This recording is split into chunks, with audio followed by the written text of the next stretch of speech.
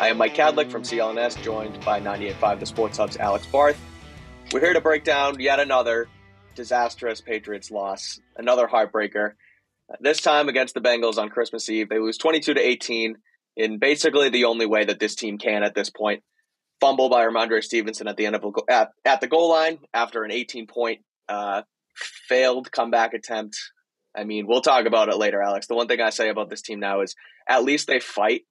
At least they show something and they don't just, wilter and die. They fight for each other, but sometimes it's just not enough. Before we get into the game, though, let's talk about some Patriots news from today. And it was on Hunter Henry's injury. Again, something we'll get into when we talk about the offense and the route spacing and what have you. But Hunter Henry gets hurt his knee. Ian Rappaport from NFL Network called it day-to-day. Said he's sore but has a chance to play against Miami on Sunday. So, that's huge for their tight end room.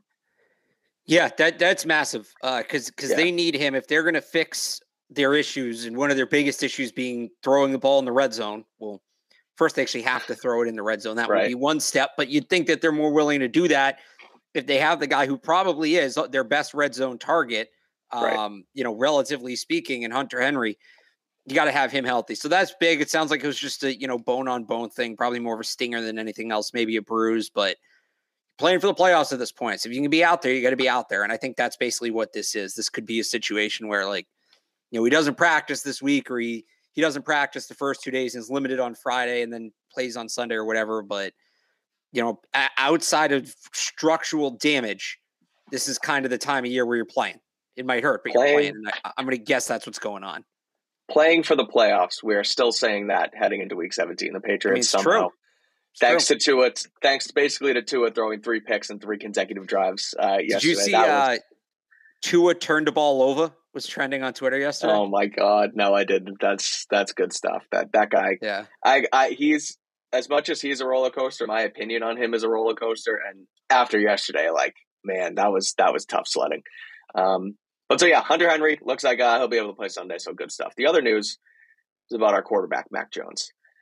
Playing the game. He is being evaluated by the NFL for a possible fine, not a suspension, according to Rappaport, for a low hit on Eli Apple.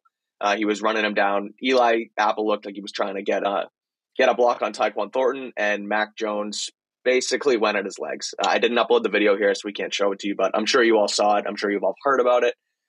A lot of chatter now about Mac Jones being a dirty player. There's been several examples last 2 years. The play on Brian Burns, Max sliding and kicking Jaquan Brisker where the sun don't shine. There's a lot of guys do this slide thing. Mark Daniels from Mass Live tweeted a video of it, and Joe Burrow, and a lot of guys kind of just have their cleats up in the air. So I don't know about that one, but man, another dirty-ish play from Mac Jones. What do you think of it? Does he deserve to be fined? Yeah, real quick on the slide, that's actually a coaching point. Brady used to do that. You want to dissuade the defender from coming down on top of you late. It's not exactly a clean play. It's basically a dirty play to offset a dirty play. It's just an ugly part of football. Yeah. The Brian Burns play was dirty. And yes, this one he should not have done that. And his explanation today was basically, well, I didn't want him catching up to Tyquan Thornton, so Thornton couldn't make the tackle. Then push him. Just push him. Right. You don't need to go for it. It's not necessarily that he hit him. I don't necessarily think that just making contact with him it's the way he went about it. It's going for his knee. And the reality is, if he didn't have a history, maybe you look at it and you say, all right, well, he's trying to make a play and he's got to take down a guy bigger than him. But I think you're at the point now where he's one of those guys. He's kind of gained that reputation. For lack of a better example, like Marcus Smart or Brad Marchand, where even when they do something borderline, because of their reputation, because of their history, it gets put under the microscope more than maybe the average player. Mac's probably now in that category, in that group. So he's got to be careful. And look, I said last week with the blow up down on the goal line and he snaps the ball too early, I think that his emotions, and I've said this before, I love that he plays with emotion, but you can't let that negatively impact your play. I think you saw it last week, right? In that instance at the goal line, and you saw it there. That whole play really was just emotional mistakes by Mac Jones. He needs to take the sack there. Look, he didn't get great protection. I don't think that sack would have been his fault. but he needs to know to take the sack there and not do too much. Almost derailed the drive. Probably should have derailed the drive. I was surprised that play stood as an incompletion. Right. And then obviously the hit's completely unnecessary and uncalled for. So a play where he's just got to take a deep breath, realize it's not there. And I get that's frustrating because there's been a lot of that this year where he just kind of has to chalk the play up to a loss to no fault of his own. And he obviously doesn't want to do that. And you understand why maybe he's pushing a little more than he should, but this is just what this team is this year. You're going to have to take L's, and he's competitive. He doesn't want to do that. But that's a case where you got to do it. And when it doesn't go your way, go back to the sideline. Like, chew out Matt Patricia all you want as you're walking over there, but do not take it out on the other team. Don't do it. That's just not a good look. I'm with you because you talk about the microscope when you're a guy like, Marchand and Marcus Smart, but that microscope's even bigger when you're a quarterback too, because you're supposed to be the leader. You're supposed to be, even head, even keeled guy. And yeah, Mac's definitely shown that frustration a lot more outward over the last few weeks, for better or for worse, I guess. Again, I'm with you on, having that fire around, when your coaches aren't calling plays right. And you kind of, you want to win, right? You want to win in this game, this league. It's hard to win. Max says it every week, but when it bubbles over to, going low on other guys on other teams and, Brian Burns last year and looking like he's kind of pulling his ankle over a little bit, I'm with you. There's no place in the game for it. It's something he has to clean up and not let his emotions get the best of him in those situations, because it's going to hit his pocket here again. It's already happened this year on another thing. When he threw the ball at, who was it? The guy on, was it Ebenezer? Oh, that was stupid. But he was fine. Guy on the Bills. That was, of all the things he's done this year, for that to be the one he was fined for, please. He was tossing the ball to the referee and the player happened to be standing next to him. That was a stupid I'm fine. with you. I'm with you on that one. He's had more finable plays this year that weren't. So we can, but that, I'm not going to nitpick him on that play, man. That was just stupid. I'm with you, but the point being, it's hitting his pocket again, so he's going to have to be more careful. Who knows with the NFL? Like, he'll get fined for that nonsense, but watch, he won't get fined for this, right? Yeah, I know. That's the other thing. So, what do you think about a suspension? Okay, go. Okay, no. So it was literally what you were about to say about a suspension. Okay. Yeah, he's not getting suspended because it would have happened already. They can't. Right. Like, fines come out on Saturday. The league can't suspend a player on Saturday. That would just have there would be major issues in terms of collusion and with the gambling markets. That comes, today would have been the latest that. And I think they did announce. Did Randy Gregory get suspended, or was he just fined? I'm not sure. He got suspended, and O'Day, the other guy, they got in the fight, right? And that game happened a day after the Patriots game. If Mac Jones was going to get suspended, he would have been it would have been with that announcement. He would have been suspended already. It's not happening. So all you zappy weirdos can calm down. He's not starting this week. That was in Rappaport's report as well, I believe, was that they're looking at a fine, they're not suspending. Yeah. Now, do you think that something like that warrants a suspension? It's tough to suspend quarterbacks. He is now technically a repeat offender. Should he do you think it warrants one? No. Suspension is like, again, the Randy Gregory incident. They got in a fist fight after the game, and that's a one-game suspension. Suspensions to me, suspensions to me are either things in between plays, not during a play, or like overly egregious, like throwing a helmet at somebody, coming off the bench to instigate something. Things like out. It was a cheap shot, but I don't feel out of place calling it a football act, right? To me, a suspension is something that's like, if Max straight up tackles him, that's maybe worth the suspension. But it would be a little soft to suspend him for that, and people will call me a homer for that. But I'd say if it was the other way around, look, the hit on Jacoby Myers in the Bills game was more egregious than that, and that wasn't worth the suspension. Yeah. So, I'm with you.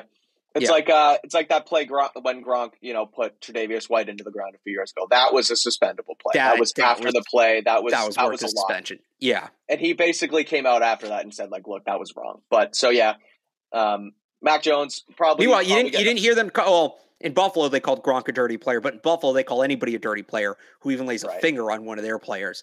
You didn't really hear nationally them calling Gronk a dirty player after that. So BetOnline remains your number one source for all your sports betting this season. Everything from NFL and bowl season to esports. You'll always find the latest odds, team matchup info, player news, and game trends at BetOnline. BetOnline features live betting, free contests, and live scores for almost any sport or game imaginable. For the fastest and easiest way to bet on all your favorite leagues and events, head to betonline.ag to join and receive your 50% welcome bonus with your first deposit. Make sure you use promo code CLNS50 to receive your rewards. BetOnline, where the game starts. Just proves the narrative changes. Winning cures all. Winning, and that's something we're going to say a ton this offseason, right? Winning cures all. Just as it relates to Mac Jones as a whole, people are talking about, well, he can't handle it. Like, so what if the coaching is bad? He can't handle it. Like, why don't they get a guy who can handle it?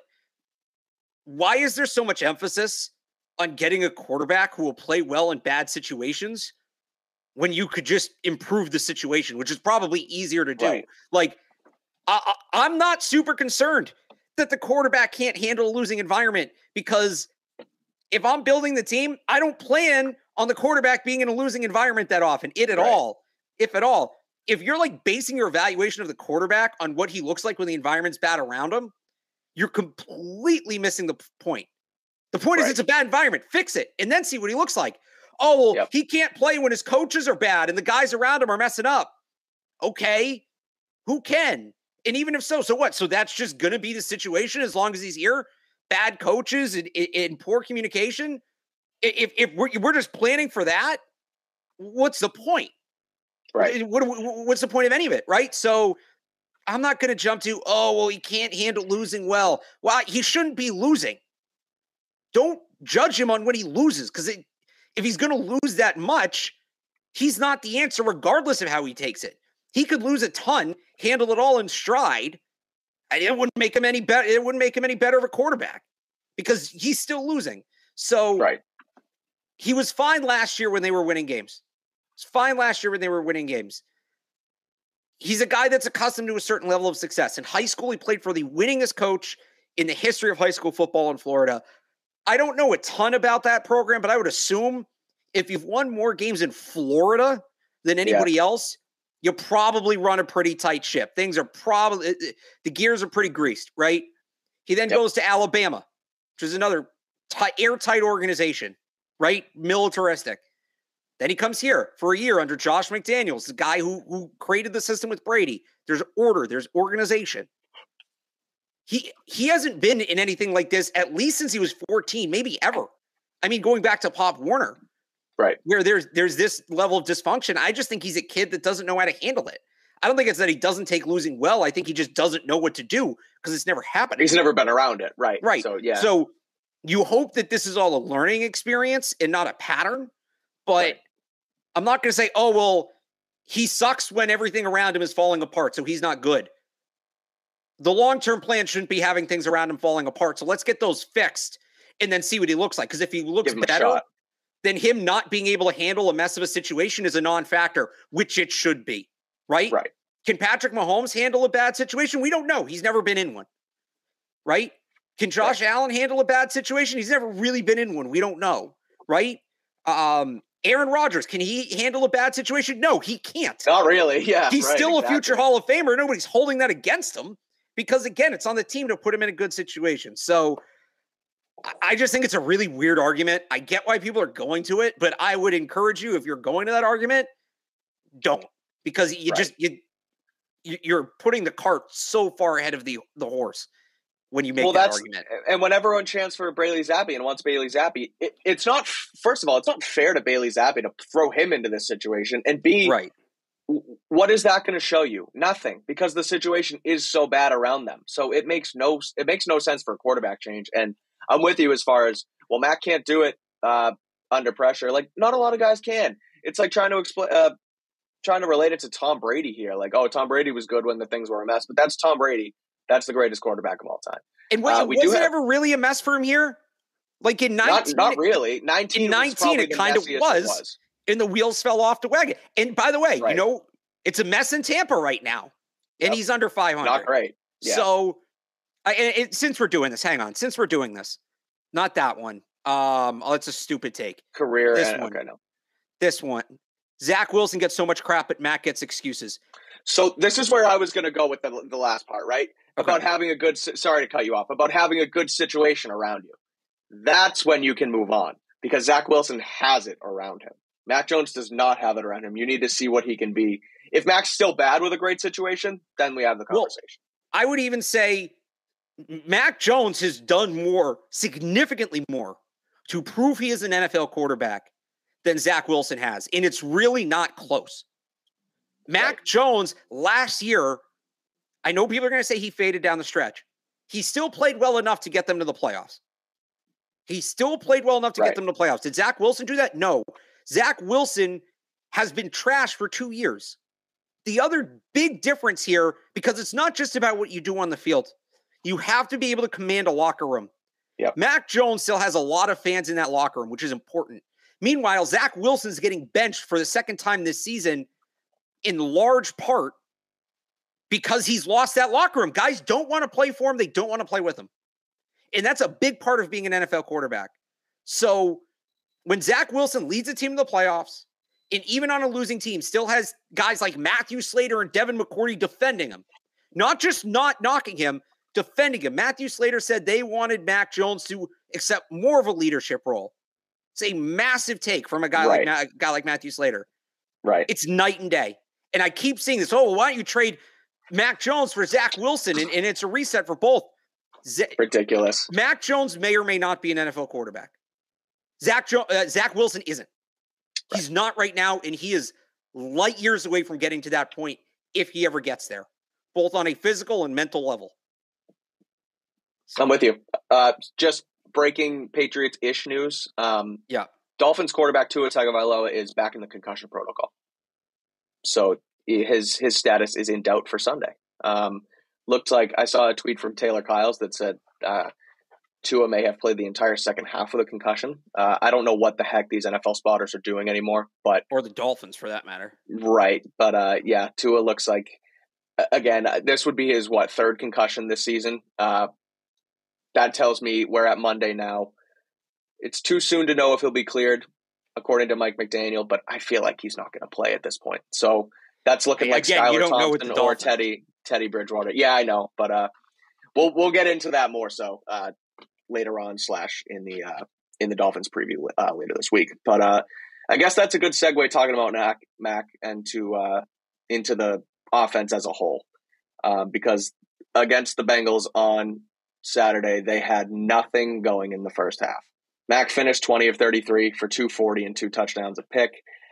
But at one point in the first half, this was my favorite thing to look at, just as far as how much different these two offenses are. There was one point in the first half, Joe Burrow was 13 of 15 for 165 yards and 2 touchdowns, and Mac was 0 for 1.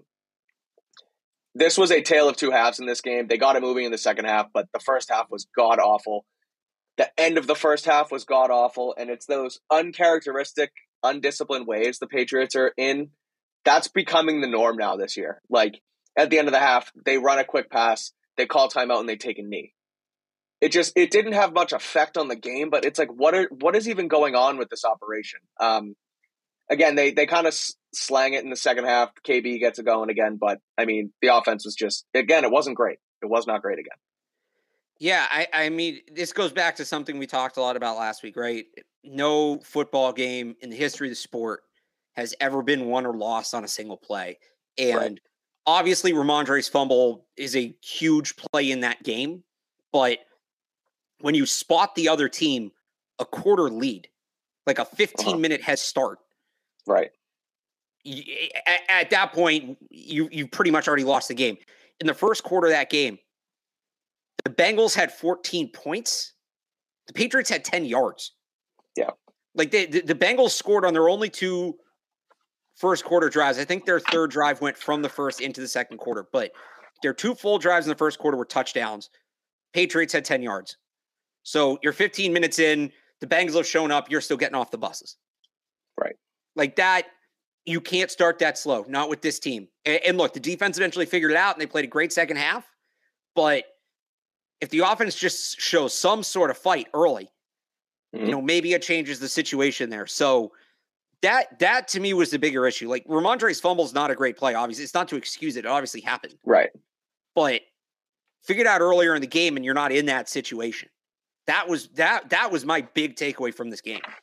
Was that they essentially spotted the Bengals. They gave them a 15-minute head start. You start playing, we'll catch up. You go ahead. And there's no coming back from that. There just isn't. Right.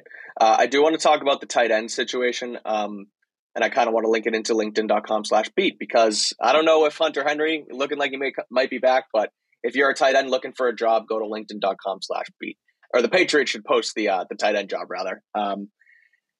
These days, every new potential hire feels like a high-stakes wager for your small business. You want to be 100% certain that you have access to the best qualified candidates available. That's why you have to check out LinkedIn Jobs. LinkedIn Jobs helps find the right people for your team faster and for free. We use LinkedIn Jobs here at CLNS Media, and we can't recommend it enough. It's super easy to post your job, then add your listing in the purple hashtag hiring frame to your LinkedIn profile to spread the word that you're hiring.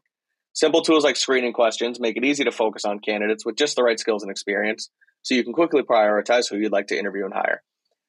As we enter the end of 2022, now's the perfect time to add the right team member and end the year strong.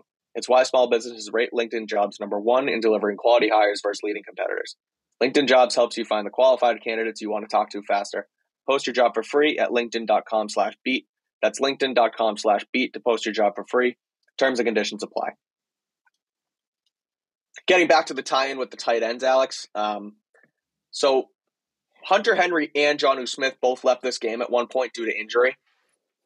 And it was both because of how poorly the Patriots are spacing out their routes. The first play was that third and 5, 3rd and 6, whatever it was. 3rd and 4. Mike Giardi has the dots on Twitter. You can check that out. Yeah. Go check it out because, first of all, there's no one at the sticks. And second of all, they don't even have their mesh right at 15 yards. And they just run into each other and bang knees. We've talked about it on here, but that's training camp stuff that you work on. That's stuff you work on in August. I'm high, you're low, we mess up the defenders. If you're running into each other in week 15, I'm sorry. And the fact that it turned into an injury is just terrible. Luckily, Henry's coming back. The other one, Jonnu Smith, got whacked in the head. Him and KB are in the same exact spot on the right flat, basically. It looks like Jonnu ran a little hook route and KB ran a slant basically behind him. They end up in the same exact spot. Mac throws the ball in there, and the guy covering Kendrick Bourne comes in and basically knocks Jonnu Smith's head off. He goes into concussion protocol because of that. So then you turn over to Scotty Washington, who ends up making the play of the game on offense on the Jacoby Myers touchdown. Yeah. But I mean, the fact that not only are the problems on offense not letting you run plays, but you're literally injuring players on the fact that you can't space your routes out. So that was something that stuck out to me. Again, it's not only is it hindering the way they're moving the football, but 2 guys leave the game because of it. So I will say, this isn't really a defense. This is more just like adding context to it from a football point of view. It may be the play design. It also, just from what Bill said today and from some of the reports, what people were suggesting, I wonder if not everybody knew the play. I think what actually happened was that that one or both of those guys didn't run the route they were supposed to run. Like, the play wasn't designed to look like that. Now, that's still not great. Right. It might honestly be worse. Because if they're at least running the routes they're assigned to run, then hey, they're following, right? But they can't even get everybody on the same page in terms of the play call. There's no coordination in the offense. The offense is struggling with coordination. It's uncoordinated, dare I say, right? So, man, whatever the case, again, I don't say that as an excuse. I literally just say that to add context. Like, that's how I read the situation, was somebody ran the wrong route. Either way, this is stuff you do in OTAs. Okay, so you're going to come to this point, and then you're going to come to this point, so you guys should pass about here, and, like, you want to make your break hit. Like, this is all stuff you iron out in May. And it's Christmas Eve, and they still can't get that right. Right? So I just, you can't win football games like that. You simply, when it's December and not everybody knows what the play is, and this has been a pattern all year. This is why they're calling those timeouts, like those random timeouts early in drives. This is why they're getting all these false start penalties, illegal formation, because not everybody knows what the play is, I think, a good amount of the time. Right. And to add to that, remember why they changed the offense in the first place? To simplify it. To make it easier for everybody to understand, for the receivers specifically, and the tight ends and the running backs to understand. Yep. And guys look lost. They didn't look lost like this last year. Might have happened like 2 or 3 times, but nothing really stands out in terms of like, wow, they can't get lined up. Right. Certainly not at this time of year. So it just all feeds into the same thing that they're not even like, they're stages behind where they should be. And when I mean stages, I mean stages of the season. Right. We're in the latter part of the regular season, and these are things that you should get done at the very latest early in the preseason, joint practices. So it's, it's just another example of something that's been a theme all year. They can't get lined up. They can't get the play calling, operational stuff. And it's, again, you're not going to be able to move the ball. You're not really going to be able to do anything offensively. Like some of the stuff people want to see, hey, run, play, action. Hey, throw the ball down the field. Hey, RPO, right? Those are steps like 2, 3, 4, 5, 6 in running an offense. Right. Well, if you can't do step 1, you can't move on to step 2. And that's kind of what's been happening at times this year. It's ridiculous. Again, and you look at, you talk about that mesh route and, whether it was just not knowing the play at all and maybe they mirrored each other and they were both supposed to be at that, part. You don't know that.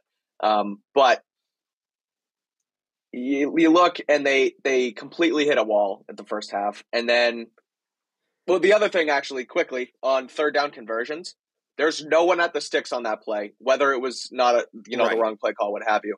But then later in the game, they need another third down conversion, then they're throwing it short of the sticks. Right. So that was they don't time up anything. They don't create any, none of their play calls make sense, specifically on third down.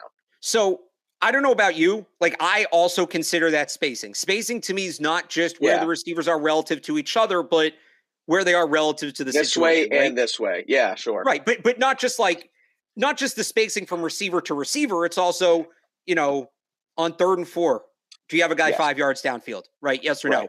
If you're in the red zone, how much space are you using on the field overall? Even if they're all properly spaced, but it's 3rd and 1, and you're running 4 verts with the running back staying in a block, the 4 receivers may be properly spaced from each other, but what's the point?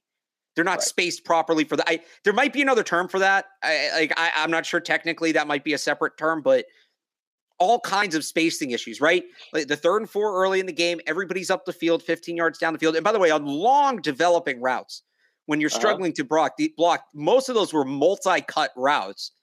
And then they had a 3rd and 11, 3rd and 12 late in the game, I think is the play you're referring to. Yeah. And nobody's more than 5 yards downfield. So which is it? Right? They just seem to kind of ignore where the sticks are and just they run what they're going to run, which goes back to a theme we've talked about a lot this year, Mike, which is they're sort of just calling plays one at a time. There's not a ton of rhythm to it. They're not stringing plays together. There's not a ton of we're going to give this look to set up this play. They just sort of call a play, and then they call another play without any consideration of what came before it or what came after it. Because he's never done it before. He's never done it before. He doesn't know how to call a rhythmic offense. You can keep going. I just had to.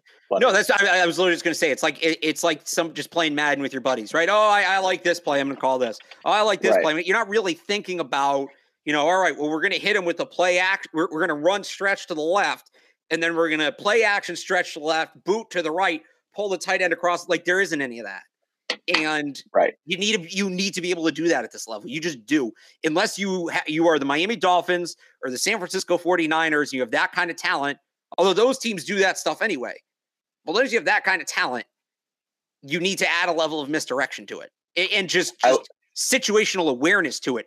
3rd and 5, don't run everybody 20 yards downfield. That doesn't help. It's not doing anything. You're not catching them sleeping all right, it's 3rd and 5. They're going to be all up. That's not how defense works. Defense plays in levels. You're not just going to catch them sleeping like that. I like our new nickname for Matt Patricia, the offensive uncoordinator. And a guy who was basically in Patricia's doghouse from the start, from August up until the start of the second half this year, was Kendrick Bourne. They finally seemed to throw that out the window going into the second half, and KB was awesome. Scored his first touchdown of the season. He had his first career 100-yard receiving game, 6 catches on 9 targets, and gave them life. And I tweeted it. I've talked about it. this is a guy who can't leave New England next year. He's a guy they need to continue to keep in this offense. There was a lot of rumblings at the trade deadline. There's been talks about him being a trade piece. They need to just get Matt Patricia out of here and get KB out of that damn doghouse, because he's a great player. He's a great receiver in this system that they kind of want to run. Getting a guy like Bill O'Brien here, which we can touch on that later on today. We can touch on that down the road because it'll be the topic of discussion. But KB is a guy you need to keep in this offense because he's very, very good. Yeah, it's really a shame. I mean, I said at the beginning of the season I thought he'd be a 1,000-yard receiver, and I almost feel like that game on Saturday vindicates that. Because you look at what he does, but they kind of just – that didn't really look like they've been running most of the year. That actually sort of looked like the Bailey Zappi offense, what they ran in the second half, where they just kind of – they spaced it out. It's great. They put Kendrick Bourne on the field. It changes the way that the other team defends him, because Kendrick Bourne, not only is he maybe Mac's favorite receiver, he's their most explosive. Like, this is a team that needs to be able to create after the catch, and Kendrick Bourne can do that probably better than anybody else on the roster. I say it all the time. From week 3 to week 13 last year, which I think is a good size sample size, he was on a 1,000-yard pace. A 1,000-yard pace his first year in the system with the rookie quarterback. How that guy falls out of favor, and I know that, you know, he kind of maybe talked out of turn about the offense a little bit in the preseason or over the summer in an interview with Mike Reese, and then he gets in the fight at training camp, and then he says the things after the Bills game. Man, it is back in the day with Tom Brady. Yeah, you could maybe sit that guy and make a point. You can't do that anymore. This team is just so different. And I think it goes back to the first game of the year. Miami, they can't move the ball at all. They finally put him in the game late in the fourth quarter. Boom, first play, 40-yard completion up the sideline. Yep. He changes their offense. I'm not saying he's that true number one. Like, people want them to go out. Right, I've talked about DeAndre Hopkins. I'm not saying he's at that level. But I think he's as close as they have. He's a dynamic player.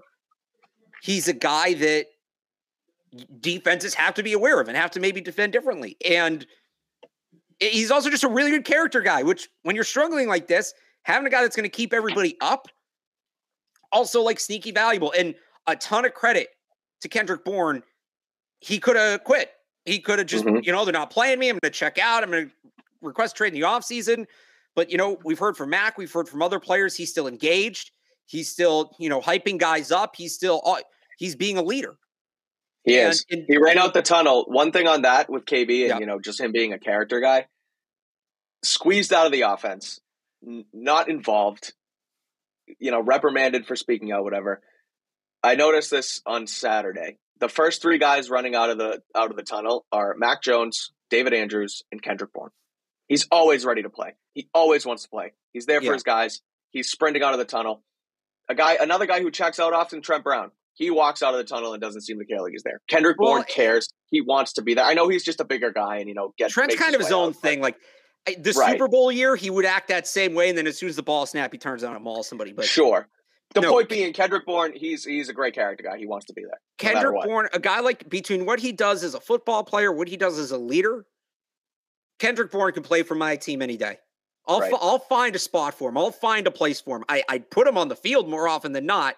But even if I'm loaded at wide receiver, I'll find a spot for him on my team. I'm going to keep him around because that's the kind of guy you want in the trenches with you. That's the kind of guy you want to go to war with. So I'm glad he finally got a shot to play. Like you said, I hope he's around next year. Is he done? For as positive as he's being, he may say, you know what, he's being a pro's pro, and these are my guys, and I'm in this situation, and he stick with it. But as soon as I can get out of here in the offseason, I want out of here. Like, I wouldn't blame him for that. Yeah. But I hope he's here next year. I hope he's more involved next year. I think he showed you in that game, and he showed you in those windows where he's been able to play this year just how good he is. And this will go down, honestly, as one of the biggest what-ifs of the season. And there's a lot of what-ifs this season. I think one of the biggest ones is what if Kendrick Bourne had a fair shake in terms of playtime. He's their 5th most used receiver this year in terms of snaps.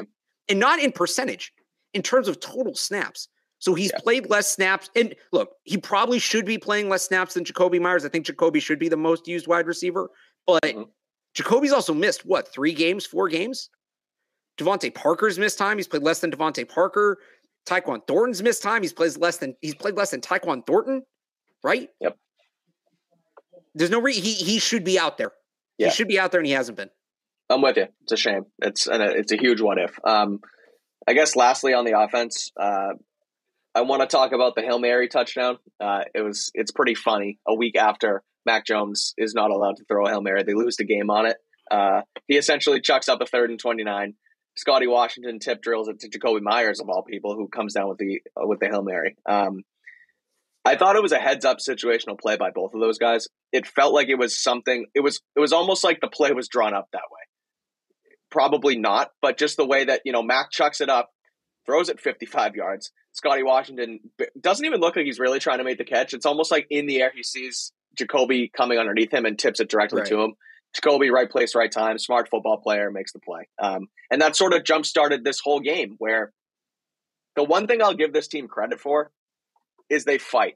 And they don't just roll over and die. They could have easily, in a situation where they no longer at the time controlled their own destiny, other things needed to happen. Down 22-0 to the Cincinnati Bengals, who just won 6 straight, top of the AFC. Joe Burrow's a beast, 2 dominant receivers, what have you. The narrative's just not there for the Patriots, and this team could have easily just said, you know what, forget it, roll over, die, don't give in, run the football, get out of here. But they didn't. They fought, and that play showed it. I thought that kind of jump started all that, and the Marcus Jones pick six. Like, they continue to, whether they don't want to play for their coaches or not because of the disaster that it is, they play for each other, and I think that's a huge part of being a football team. And I thought that play kind of just showed it all. Yeah, I kind of what I said about Kendrick Bourne, I think applies to a lot of guys on this team. It would be really easy for guys to check out at this point. And there is a ton of pride in that locker room. And they're not going to say, this thing's a mess and we're not going anywhere. And, we should just sit down. For the most part, I think you've seen that from some guys. But sure, I'd say Mac Jones and the skill position players in particular, like Mac's fiery because he still wants to win. He's fiery because he's not giving up. He's not quitting. The other guy I'll say is David Andrews. He's come back from 3 injuries this year now. It would have been very, he's got a 4-year contract and he's gotten paid and his legacy said he's got a ring. He's also got family at home and stuff. And he still keeps going back out there. So a ton of credit to him. I do want to talk about one other thing with the offense. Sure. And it's been a reoccurring theme on this show, Mike. And that's Ramondre Stevenson. Mm-hmm. And look, we talked about the fumble and he's got to do a better job of holding onto that ball, certainly. But this is what I was talking about back in October when I said we talked about this after the game. Yep. Right. You can't keep involving him as much as you are because it's his first full season in the NFL. He only played 12 games last year, and a bunch of those he really is active, but he didn't play. He played 5 snaps. Right? You're putting an insane workload on this kid and just trusting he'll be there fully at the end of the year. And look at what's happened. He had 13 carries for 30 yards. And that's not all on him, but early in the year, he was creating despite the offensive line not playing well because he was creating on his own. You just don't see that same drive. And I don't mean mental drive. I mean leg drive and motor. He looks like a guy that's kind of the season's beaten down on him. He's 9th in the league in touches. We've asked him a number of times this year. I mean, I think going back to before Halloween. Yeah. Hey, you're playing a ton. How do you feel? And he's always been, I'm good. I'm good. I'm good. After that game on Saturday was the first time he said, yeah, I'm a little banged up right now. Yeah. That's the first time he said anything other than I'm good. Right. And he ultimately said, it's the NFL, it's late in the season, but that was the first admittance of, this is getting to me. Yeah. And you're seeing it in the product. And it's a real shame because they had Damian Harris healthy. They could have used him to take some of the workload off. We know Kevin Harris and Pierre Strong at least can kind of play. Right. Those are guys that could take the workload off. And maybe Ramondre is just a little fresher right now. And maybe he's not pressing like he has in the last 2 games in making these mistakes. I understand why he feels like he has to make plays like that. Because the whole offense has been put on his shoulders. And he's been their best player. So, right. Yeah. Right. If the team doesn't succeed, he doesn't succeed. So I understand why he's feeling like this. They did this to themselves. This is what there only been 3 seasons. It's 2 backs in the last 10 years where a Patriots running back has played more than 50% of the snaps. 2 of those were James White. and one was Shane Vereen. And those are guys that, like, one, it's a little different. They're not constantly running between the tackles. And they both did it as veterans. Not like veterans, but guys who'd been in the league multiple years, had been through the ringer. And they were doing it under different circumstances. Ramondre's at, I think, like 68% for usage rate. Neither of those guys, they were over 50, but neither of them was above 60.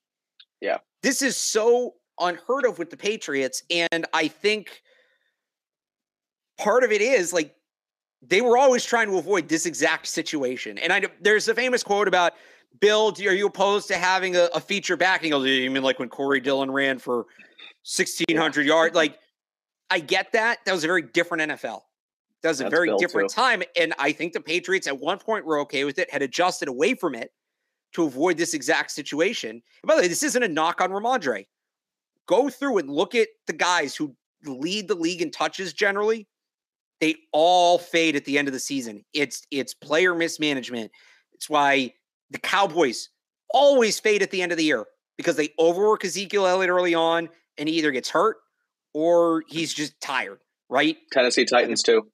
Tennessee Titans, why they always fade down the stretch. That's a great example. The Panthers, when they had Christian McCaffrey, and the Niners, meanwhile, have done a very good job of managing his workload. Now they can do that because they have so much talent, but the Niners do that, and they just have replaceable backs too, and they run a great system out there anyway. But point being, the Patriots have, I don't know, like, not comparable. Like, I don't think that Harris are stronger, necessarily better than Ramondre Stevenson, but they're NFL backs. They can give you good snaps. And then you get more great snaps from Ramondre later on. And, now he's banged up. And it feels like an avoidable situation, right? It feels like a situation that they didn't need to be in, that they put themselves in. And it's unfortunate because the kid was having an outstanding season. Like you said, he probably was their best player on offense. And I said it back in October. It reminds me of Matthew Judon last year. It's just, you can only, even if guys are in the best condition, every player has their limit. Every player has their pitch count. You can only ask so much of a guy. And it feels like maybe in his first full year, this Ramondre is kind of getting towards that ceiling. An avoidable situation. That was an avoidable situation. Kendrick Bourne is an avoidable situation. Kendrick Bourne not playing is an avoidable situation. Yeah, correct. There's a lot of them. Flipping the tackles was an avoidable situation. Like, all of it. Another avoidable situation, Alex? Paying too much subscriptions. Nice. Do you know how much your subscriptions really cost? You probably don't. As most Americans have no idea how many subscriptions they're actually paying for every month. You spend anywhere, around $80 a month on subscriptions. That's what you think anyway, when actually it's closer to $200 or more. It could be an unused Amazon Prime account, a Hulu account, ESPN Plus, anything that you're paying for that you have no idea that, it's actually coming out of your wallet. They never get streamed, draining your bank account. You could be wasting hundreds of dollars each month on subscriptions that you don't even know that you're paying for. Not me, though, because I use an app called Truebill, or formerly known as Truebill, called Rocket Money. It takes care of it all. The app shows you all your subscriptions in one place and then cancels for you whatever you don't want still. Rocket Money can even find subscriptions you didn't know you were paying for. You may even find out you've been double charged for a subscription. To cancel, all you have to do is press the big cancel button on the screen, and Rocket Money takes care of the rest. Get rid of useless subscriptions with Rocket Money now. Go to rocketmoney.com/PatsBeat. Seriously, it can save you hundreds per year. That's rocketmoney.com/PatsBeat. Cancel your unnecessary subscriptions right now at rocketmoney.com/PatsBeat. Frankly, Alex, I thought that was one of my better ad transitions because no, that was I saw where you're going for it too. You had it lined up. I'm proud of you. It came to me in the middle of it too. I was like, oh, avoidable. You know what's avoidable? Useless subscriptions. rocketmoney.com/PatsBeat. Go to it and save some cash. Let's talk about the defense. This game, like I said earlier, it was a tale of two halves. Joe Burrow was a beast in the first half, 3 first-half touchdowns. But the offense looked at the defense adjusted, and what did you just do to your mic? I don't know why. You sound like a transformer. Wait, it's happening to you too. Oh, is it? Yeah. Is this an internet thing? Hello? Is it still going? Does the chat hear us like that too? Chat, give us a show. Tell us if we sound bad. Yeah. Are people hearing this in the chat? Yeah, I think people are hearing it in the chat. All right, let's quick adjust. I'm going to flip my mic off and flip it back on. Robo mic. I like that. You're back. Oh, so are you. All right. Okay, cool. All right. There we go. Good stuff.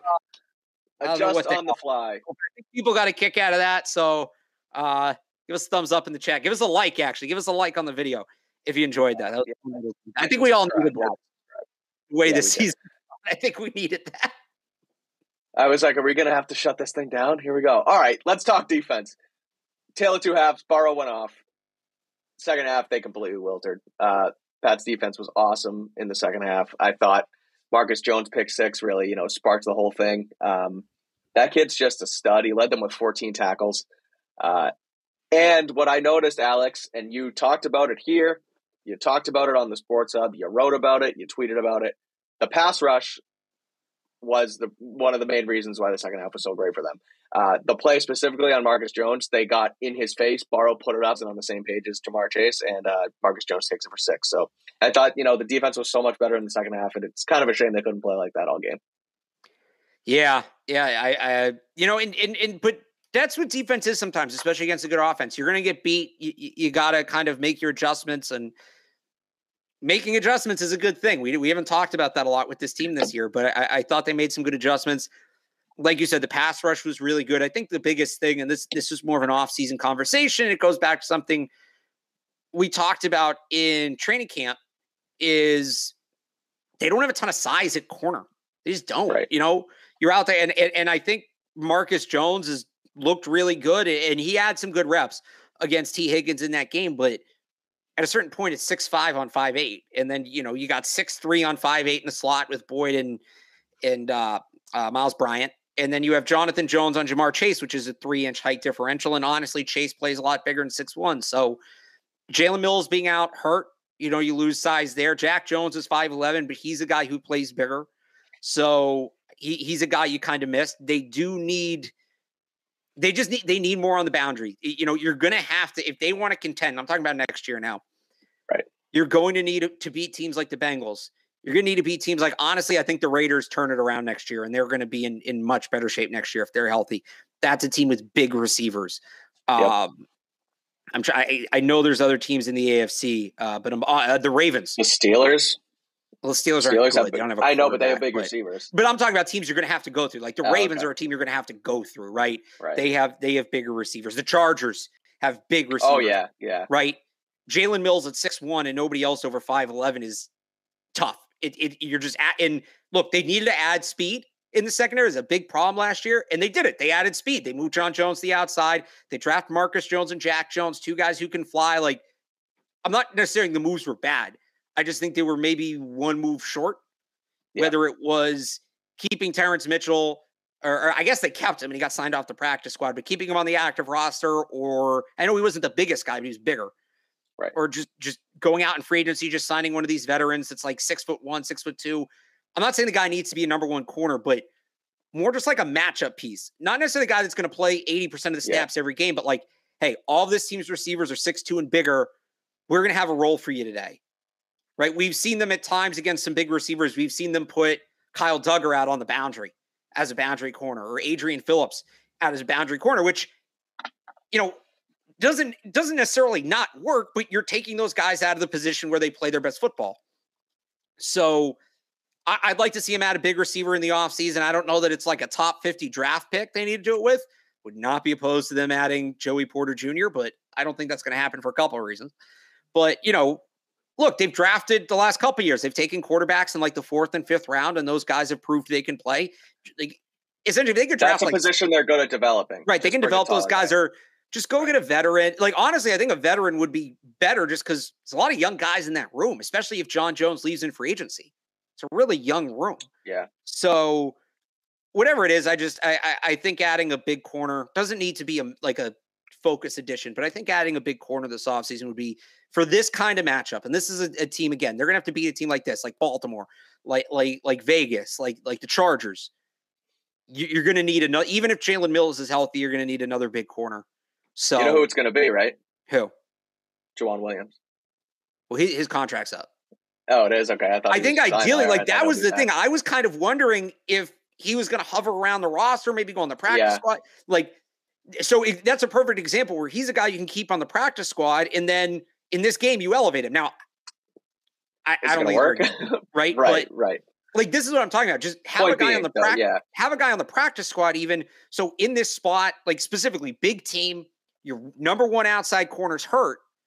You just elevate him and have something. Right. I thought you were going to say Steph. I thought you were saying they were going to bring back Steph. Yeah. I mean, I love that. But next year. Well, that's because next year it's Brady and Edelman and Gronk and Gilmore and Darrell Revis. And, right. Corey What's Ty Law doing? Yeah, exactly. But yeah, so that's again. I talk about it in the future tense because what are they going to do in this game? Right. I was a little surprised they didn't try putting Duggar on T. Higgins, but I think they did that. The game where it really stood out is they did that with Claypool when he was in Pittsburgh. Yep. T. Higgins is a much better receiver than Chase Claypool, so that might have been why. But it's just it's kind of an example, and I've said a lot, and I'm going to say it a lot over the next few weeks. I don't think roster talent is their biggest issue, just raw roster talent.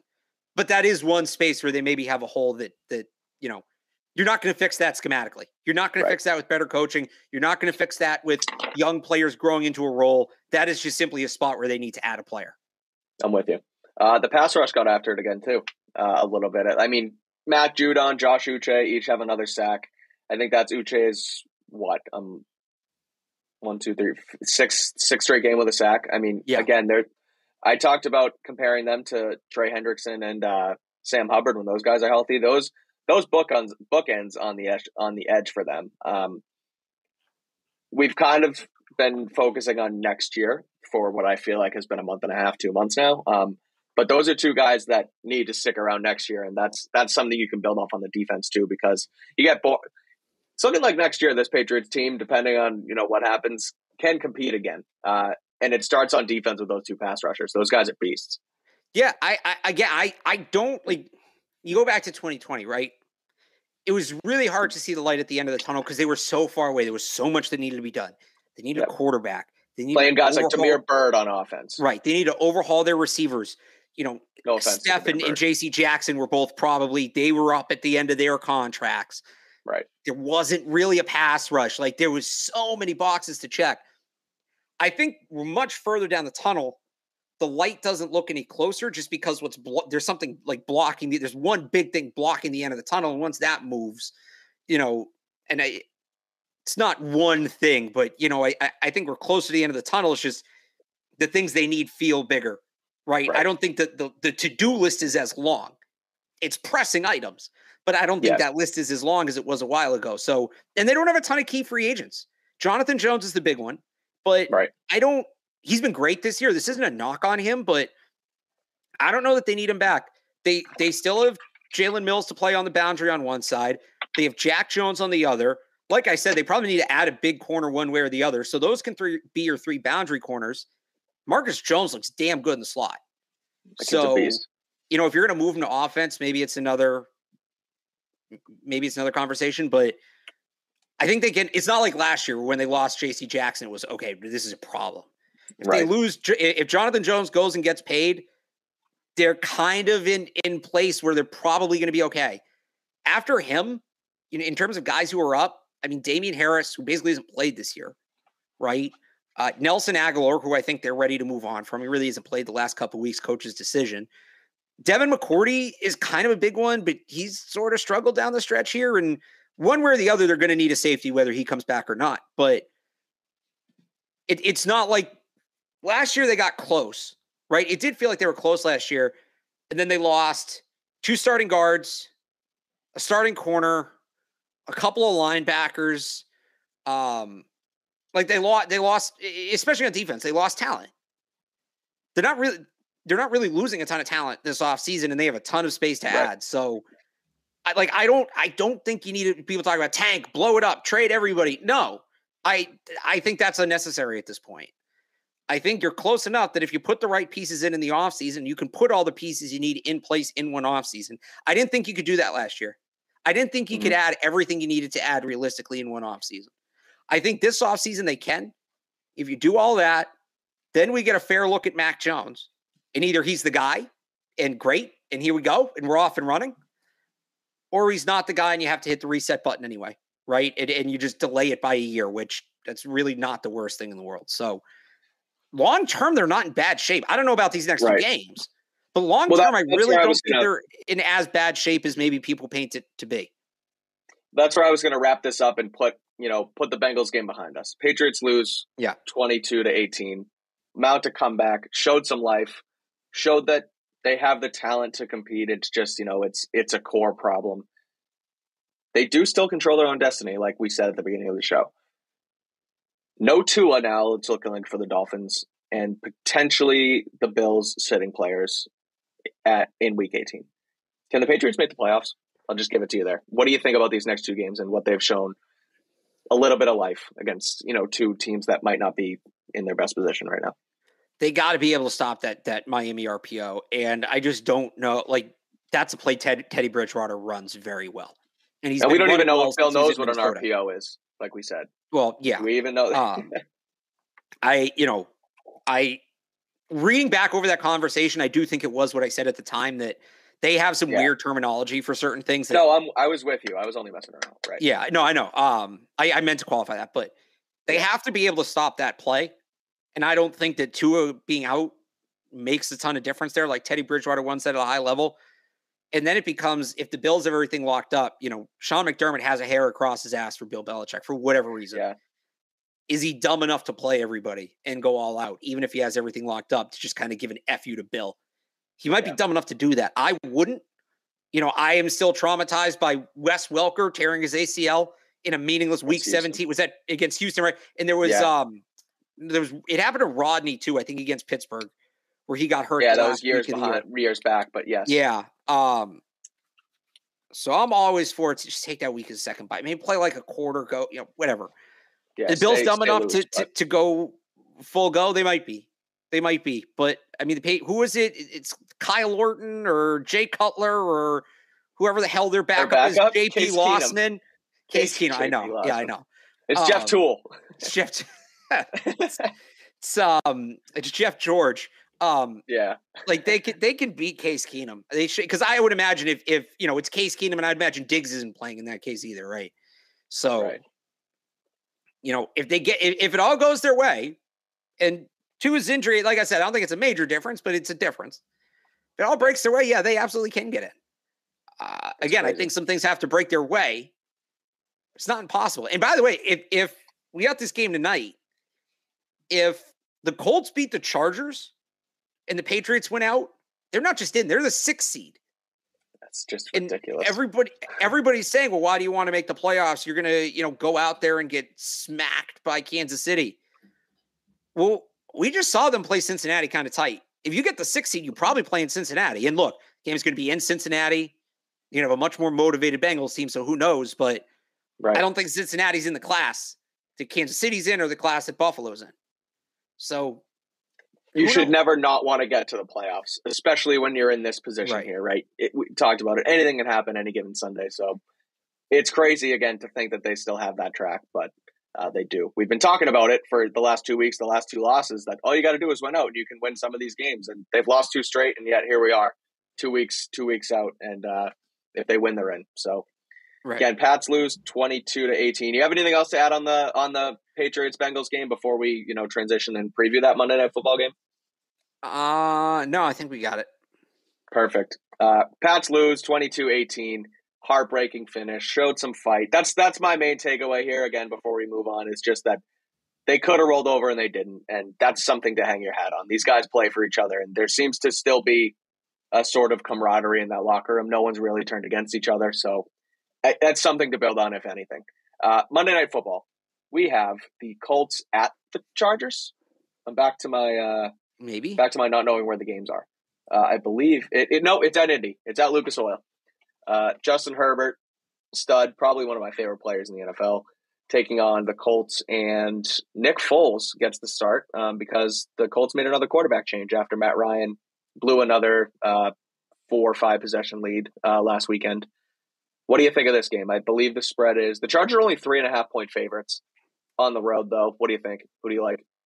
So, for one thing, the Colts are coming off a really embarrassing upset, so they've got that little edge, right? They're really playing for their own. They're playing for pride. Big pride point. Yep. Nick Foles loves a good upset. We know that all too well, unfortunately. Yep. And the Chargers, are really incapable of have been really incapable of back-to-back wins under Brandon Staley.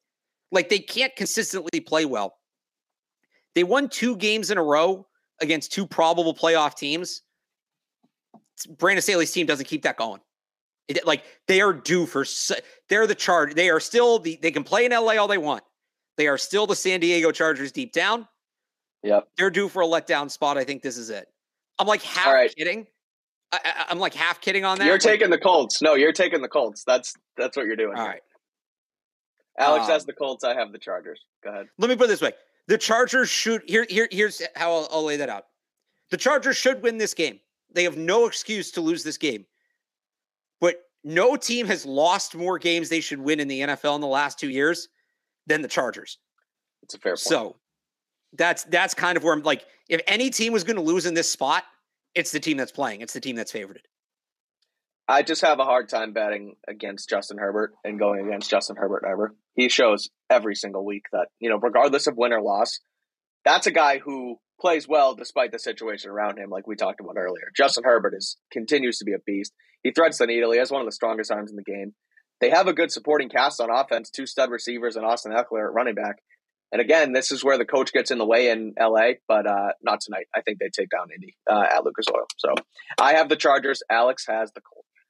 Congrats. You get to back Nick Foles. That's always fun. I'm sure he broke your heart a few years ago. I think I was right wasn't I right last time we did the picks and it was like an upset? What was the Thursday game last I was right on an upset recently. It was the 49ers played someone. 49ers Rams? No. Yeah, and I took Brock Purdy. Whoever it was, no, I remember because I went on a whole thing about taking Brock Purdy. Yeah, so you won. So Alex is on a streak, or he can make it a winning streak now if the Colts win tonight. So go watch that game. Make sure you pay attention to who we picked. That'll do it for us. Patriots Beat here on CLNS Media. He's Alex Barth. Follow him on Twitter at RealAlexBarth. Read his stuff on the 98.5 The Sports Hub. Also tune your radio dials to 98.5 because Barth's been killing it on fill-ins with the schedule over there all wonky. So go check that out. I'll be on tomorrow, tomorrow's Tuesday, recording this Monday night. I'll be on Tuesday, 10 to 2 a.m., 10 a.m. to 2 p.m., and then Friday, 10 to 2 as well with Leroy Irvin. So good stuff. Hear me throughout the week. Yeah, go check those guys out. You can follow me on Twitter at Mike Kaldick. Read my stuff at clnsmedia.com. Me and Alex will be back on Thursday to preview the Patriots-Dolphins game, adding a little wrinkle because, again, Tua looks like he's out with a concussion, so that'll be good. Pats control their own destiny, lose 22-18 to the Bengals. We'll be back on Thursday.